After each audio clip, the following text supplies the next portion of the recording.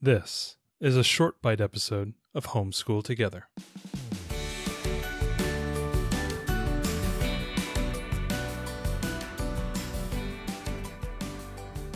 Hello and welcome to Homeschool Together Short Bite Edition.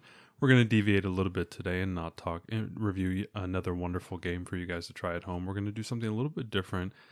Past about 5 or 6 months, we've been really pushing the morning basket as a new thing, as kind of an enrichment, kind of a fill in the gaps type of thing for our 6-year-old.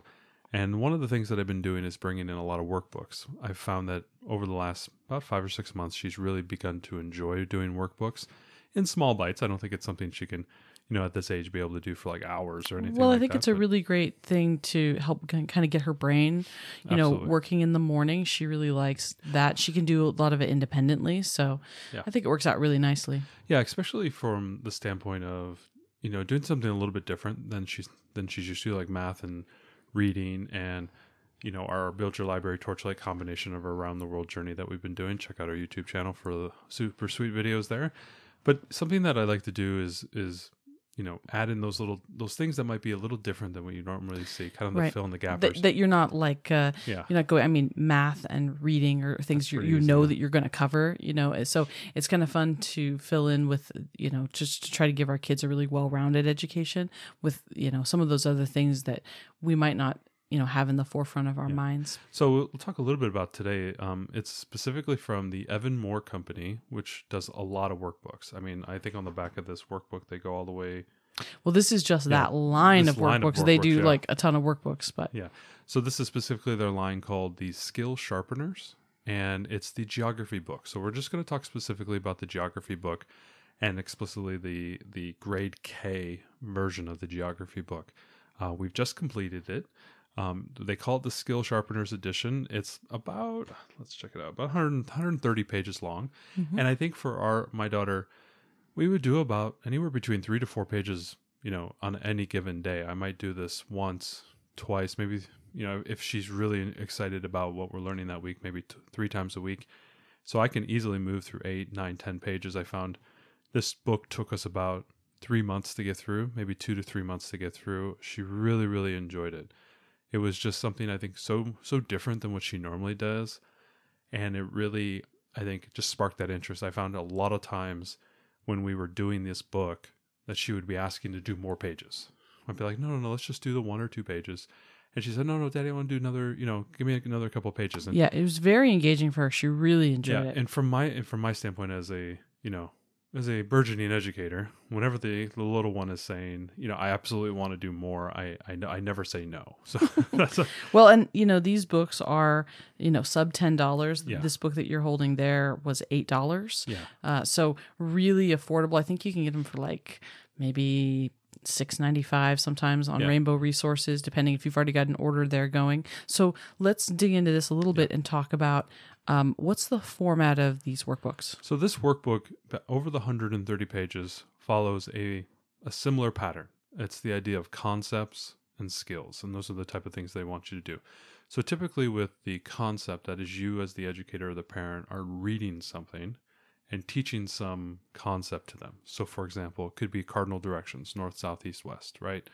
Or it could be the idea of finding directions or understanding that on maps there are little icons that indicate things like, oh, that's the camping location or that's where the trees are. Key. That's basically the map key. They teach you that concept and then they reinforce that through some skill. Now that skill could be simply, connecting the map key to the map item, or it could be simply color in this item or color in these actions, or, tell me the directions that little Johnny would take to go from, point A to point B in the zoo. So Johnny wants to go see the giraffes. How are you going to get there? And you use your compass to help guide Johnny out to those points. A lot of times they would also have activities where you're cutting things out. And I found this to be really cool skill if you want to kind of blend in a little bit of scissors and glue work, if that's not something you normally focus on and prioritize. I found this book maybe, half the time the skill work was scissors and glue work. Mm-hmm. And if that is something that's really important to you, I know I just sat in on a kindergarten class today for the first time.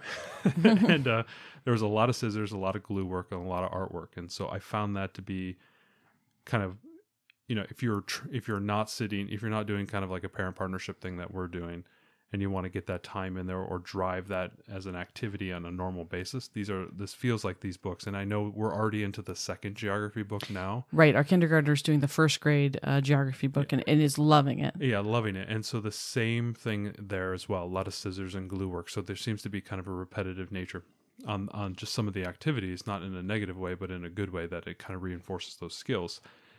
From the standpoint of the various concepts and the various activities, almost every single page is unique. And that's something I really like. I love that. Repetitive activities. It's like the kids see right through that too. Yeah. It doesn't matter if the colors are different, but it's kind of the same thing. Now that we've begun to do a few workbooks, I've noticed that not all workbooks they aren't all created equal. No, they are not.